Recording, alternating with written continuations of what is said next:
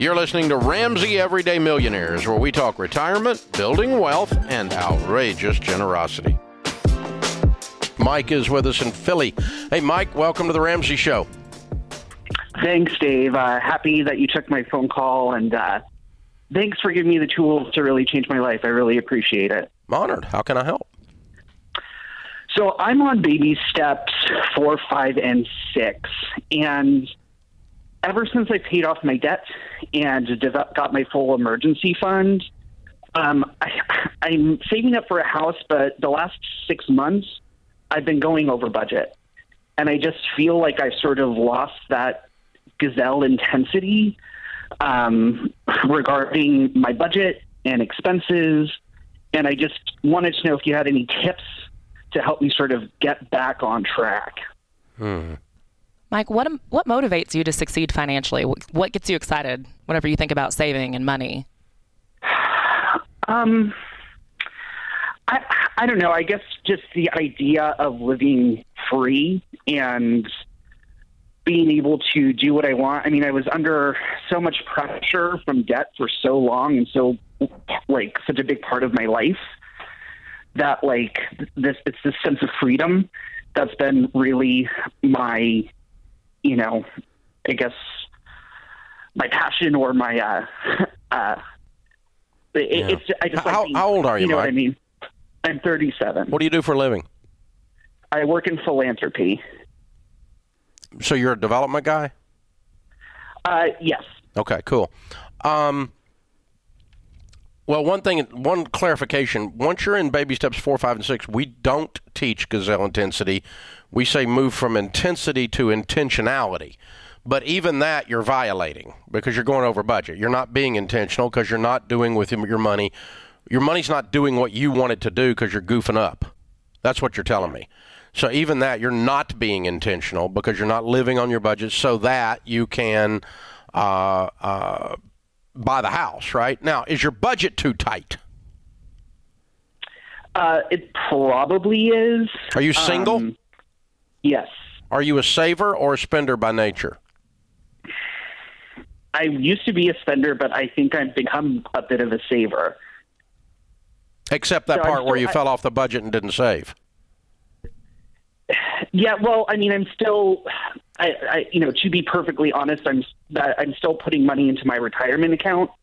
That's just you should be from my. Yeah, you should. Well, that's okay if you do. If you want to do that while you're saving for the house, that's okay. Sometimes at baby step 3B, people stop their retirement, and sometimes they keep retirement going while they're saving for a house. Either one's okay.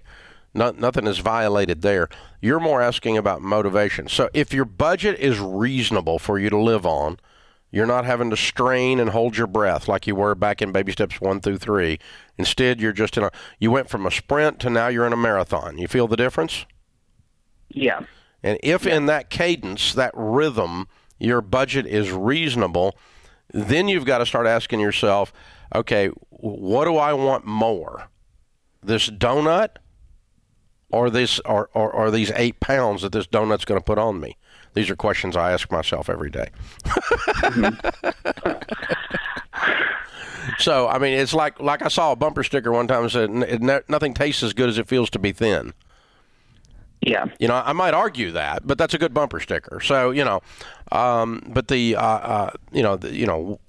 it worth it to not do that thing that's a budget buster in order to get your house?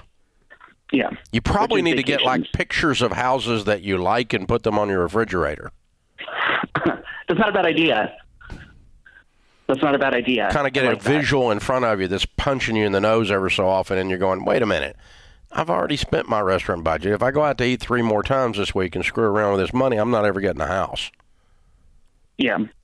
Yeah, that's what I was going to say is it's so important to have your why be clear. Like you need to know why you're fighting, why you're saving, why you're budgeting. I love that you're in philanthropy and you're already a giving person.